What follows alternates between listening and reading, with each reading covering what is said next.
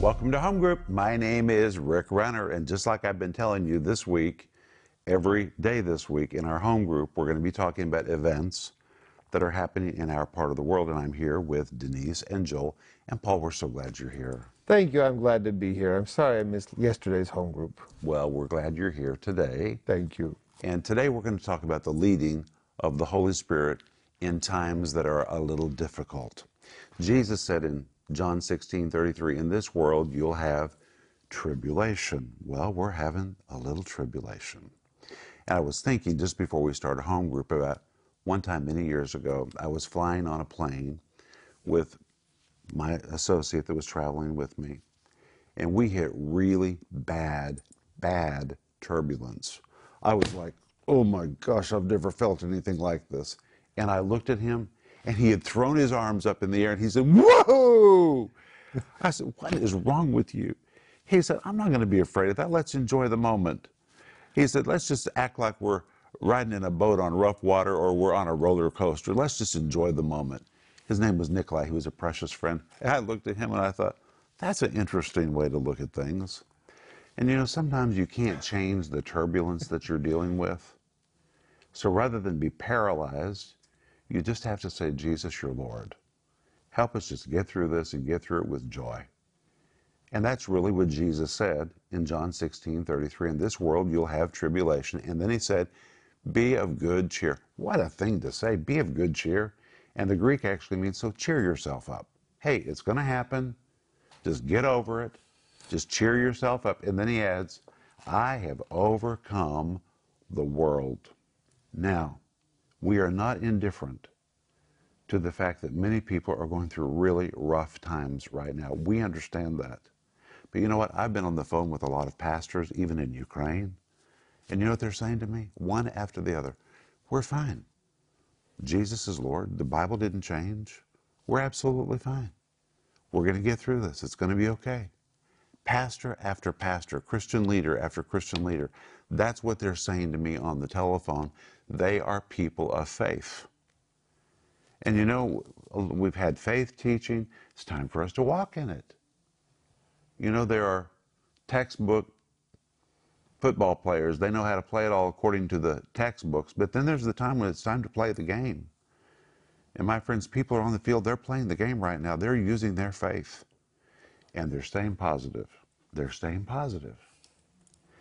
And I told you yesterday that I woke up yesterday with a lot of text messages. My goodness. And by the way, thank you for reaching out to us. Thank you. We're hearing from people from all over the world, but a lot of people said, are you guys going to get out of there? Get out of there? Where would we go? Where would we go? Well, you could just get out of there and go. Can you tell me one part of the world right now that doesn't have a mess of some kind?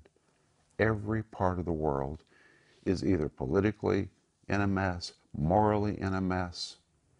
And what is important right now is that we be the army of God. Armies don't run. They know where they're assigned, and they stay in their place. They take directions from their commander. Mm-hmm. And our commander, in this case, is the head of the church, Jesus, who speaks to us by the Holy Spirit. And the Holy Spirit is giving us day by day, sometimes hour by hour, sometimes minute by minute, instructions. And I want to tell you that every one of us on this set, in our home group tonight, we can affirm to you that right now it feels like our world that we're living in right here, it's changing hourly. The things that have happened in the past week, the restrictions placed against the country that we live in, the sanctions, the banks, I mean, the list is like, it's growing. What else can be done? What else can be done? What else can be done? And in a certain way, it feels like we're being totally isolated. But in another way, we're insulated because we're where God has us. It's where we need to be. We're on assignment. The word endure, the Greek word, Endurozo. no, Joe, stop it. Oh my gosh, hupomene. Joe, hupomene. Oh, my Rosso. goodness. That's where we get the word endure. It means to, the word endure means to maintain your territory and to maintain territory gained. That's our assignment. And Paul, Just think about it. This week, look at the numbers of people, thousands, that are reaching out to us for prayer, asking us for the Word of God. You want to say a word about that? We need to continue to do what we are doing. Even this week, someone also asked, are you going to continue? Are you going to do what you plan to do? Do you still need to do this? Do you still need to do that? My response was, God is not bipolar. He doesn't tell you to do something that you can't do. He doesn't tell you to do something that a few days later, he's going to say, oops, I didn't know about that. I guess we need to adjust the plans. God is not bipolar. If you gave you something to do, it means you can do it. Now, of course, there are a lot of things that change. There's always things that change, but that doesn't change God. So we just stick to what we're supposed to do. You just stick with your call. That's what you have to do. Yes. And honestly, it's a decision. It's a way of thinking. It's a way of thinking. Joel? I want to say, if you're a believer, I believe God knows where you live. And He can take care of you where you are. And if the Holy Spirit tells you to do something, you should follow that leading. And God's going to take care of you. You know, like Dad just said, you know, where can you go? You know, if you have an option and the Holy Spirit tells you to do that, great. But Jesus will take care of you anywhere. Mm-hmm. But it's best if you stay in His will. I want to give a testimony. Last year, our ministry acquired the largest Russian-speaking Christian satellite network in the world. I don't know if you knew that, but we really did. It's a miracle. It's a miracle. And the week after we acquired it, a major attack took place in my life. Major. I can't go into it.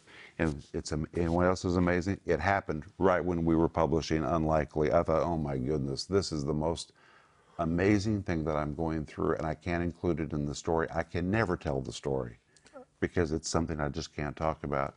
But it happened here where we live. It was a major, major assault. And I kept thinking to myself, okay, we just acquired this major satellite, we're investing, and bam, this attack took place. And naturally speaking, I could have said, what are we going to do? And you know what the Lord said to me? He said, continue. Everything will be fine. Do you think I didn't know about this attack when you were acquiring the network? Do you think I didn't know about all of this in advance? Do you think anything takes me by surprise? Nothing takes me by surprise. He literally said, continue. And it was also at the time when we were pouring the slab for the new TV studio. Yeah. I'm looking out the window, watching the concrete trucks pull up, the concrete pouring out, me hearing this legal prognosis that's been said about me that puts me in jeopardy, thinking about all the money we're spending and what could happen possibly to me, and my mind saying, what should we do? And the Lord saying, do you think I'm surprised? Do you think I didn't know all this was going to happen when I told you to get the network, when I told you to build the studio? You think I didn't know all of that? Mm-hmm. Continue. Everything will be all right. And if you are just moved by panic, you'll abort your plans all the time. You'll stop, you'll run, you'll be frozen, you'll be paralyzed. That's what the devil wants to do. You can't be moved by outward circumstances. You just can't be. Paul. Peace that surpasses all understanding. Philippians 4. That's what he gives us. Peace that surpasses all understanding. So when it seems like there should be no reason for peace, you can have peace in absolute illogical situations. Yes. It's something that is beyond our own capability to gain an understanding or have a sense of security from outside sources. It comes from within. And the first thing that Jesus said to his disciples when he came from after his ascension was, peace to you. Peace be. He wants to give you peace. It's obvious. He wants to give you peace. And if that is his will, then we need to latch onto that and hold on to it as tight as we possibly can. Joel? Paul in John chapter 16, verse 33 The Bible says, but take heart because I have overcome the world. That's what Jesus said. And I think that when turmoil comes into our lives, we need to train ourselves to think, okay, what's our opportunity? There is opportunity for us to have. Oh, there's great opportunity. And right This now is a moment the gospel is needed. Right now in our ministry, and if you're a partner, you're a part of this, our opportunity is to help people who are in need, to reach out to those people, to be available to them. And you know, everybody needs the gospel. Both sides of any situation needs the gospel. And we need to be available for those people. And Joel, our team is on phone, we're online. I mean, we're dealing with thousands of prayer requests coming into us right now. But I want us to jump to John 16, verse 13, where Jesus said something. He said, when He, the Spirit of truth, has come, He will guide you into all the truth. And at the end of the verse, it says, He will show you things to come. Now, I've talked to you about that before. The word guide is the Greek word hodega. It comes from the Greek word hodos, which is the Greek word for a road. But when it becomes hodega, it describes a road guide or a tour guide or one who leads you on an excursion. Well, what does a tour guide do? A tour guide knows everything. Well, you don't know everything because you've never been to the site before. That's why you have a Tour guide. A tour guide. You get a tour guide because you don't know where you are, you don't know what you're looking at, you don't know what's interesting, you don't know what you need to avoid, you don't know where the toilets are, you don't know anything. But the tour guide is a professional. He knows everything that is there. And that's the word which Jesus used to describe the ministry of the Holy Spirit, which means if we will listen to Him. And that's the key. If we'll listen to Him, the Holy Spirit will say, hey, let me take you by the hand. I know everything in front of you. I know all the landmines planted by the enemy. I know everything you need to circumvent. I know how to walk you around every attack. I know all the sites, everything you need to avoid, everything you need to do. I've been there. I've seen it all. I'm a pro at what is in front of you. Which means if we'll listen to Him, He will lead us. And I want to give you an example. In John chapter 11, we have the story of Lazarus being raised from the dead. Now, I'm not going to turn there, but I'm just going to discuss it with you. So, Jesus receives word that Lazarus is sick. And Jesus doesn't move. For 3 days, He doesn't budge. Now, isn't that interesting? And Lazarus, his dear friend, is very nigh unto death. And the disciples are amazed. Why aren't we going? And Jesus just does not move for 3 days. And at the end of 3 days, Jesus says, now we're going to go. And then Jesus makes an amazing statement. He says there's 12 hours of the day. If you walk in the night, you're going to walk in darkness. But if you walk during the light of the day, you're going to walk in light. And Jesus here was really talking about being led by the Holy Spirit. If you just move on your own, you're going to move in darkness. But if you'll walk in the light that's being given to you, you'll see what you need to do. And Jesus was led by the Holy Spirit not to go to Lazarus in those first 3 days. You know why? An attack was waiting for Jesus. Because all the Jews who wanted to kill Jesus thought He would show up. So they all came. They were ready to stone Him. But when Lazarus died and Jesus never showed up, they dropped their stones, they all went home, and that's when the Holy Spirit spoke to Jesus and said, now, go. Jesus was walking in the light that was revealed to Him, and sometimes, guess what? You can only see the light a little ways in front of you. Just because you're walking in the light doesn't mean you see everything that's going to happen next week. Sometimes the walk is day by day, minute by minute, hour by hour, and Jesus just knew, I'm released now. Now we can go.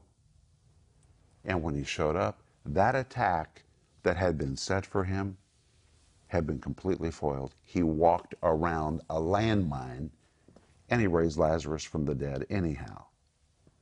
But that's what Jesus did, and Jesus trusted the Holy Spirit and said to us that we need to trust Him. He is our guide. Joel? John chapter 11, verse 14 says, Then he, Jesus, told them plainly, Lazarus is dead. And for your sake, I'm glad I wasn't there, because this will give you another opportunity to believe in me. Come, let's go see him. You know why he said, I'm glad for your sake I wasn't there? Because they were waiting to attack him.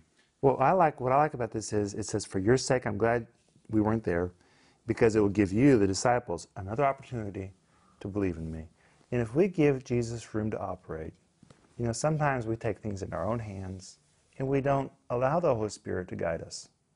But if we do, we'll be happy we gave him the opportunity. Amen.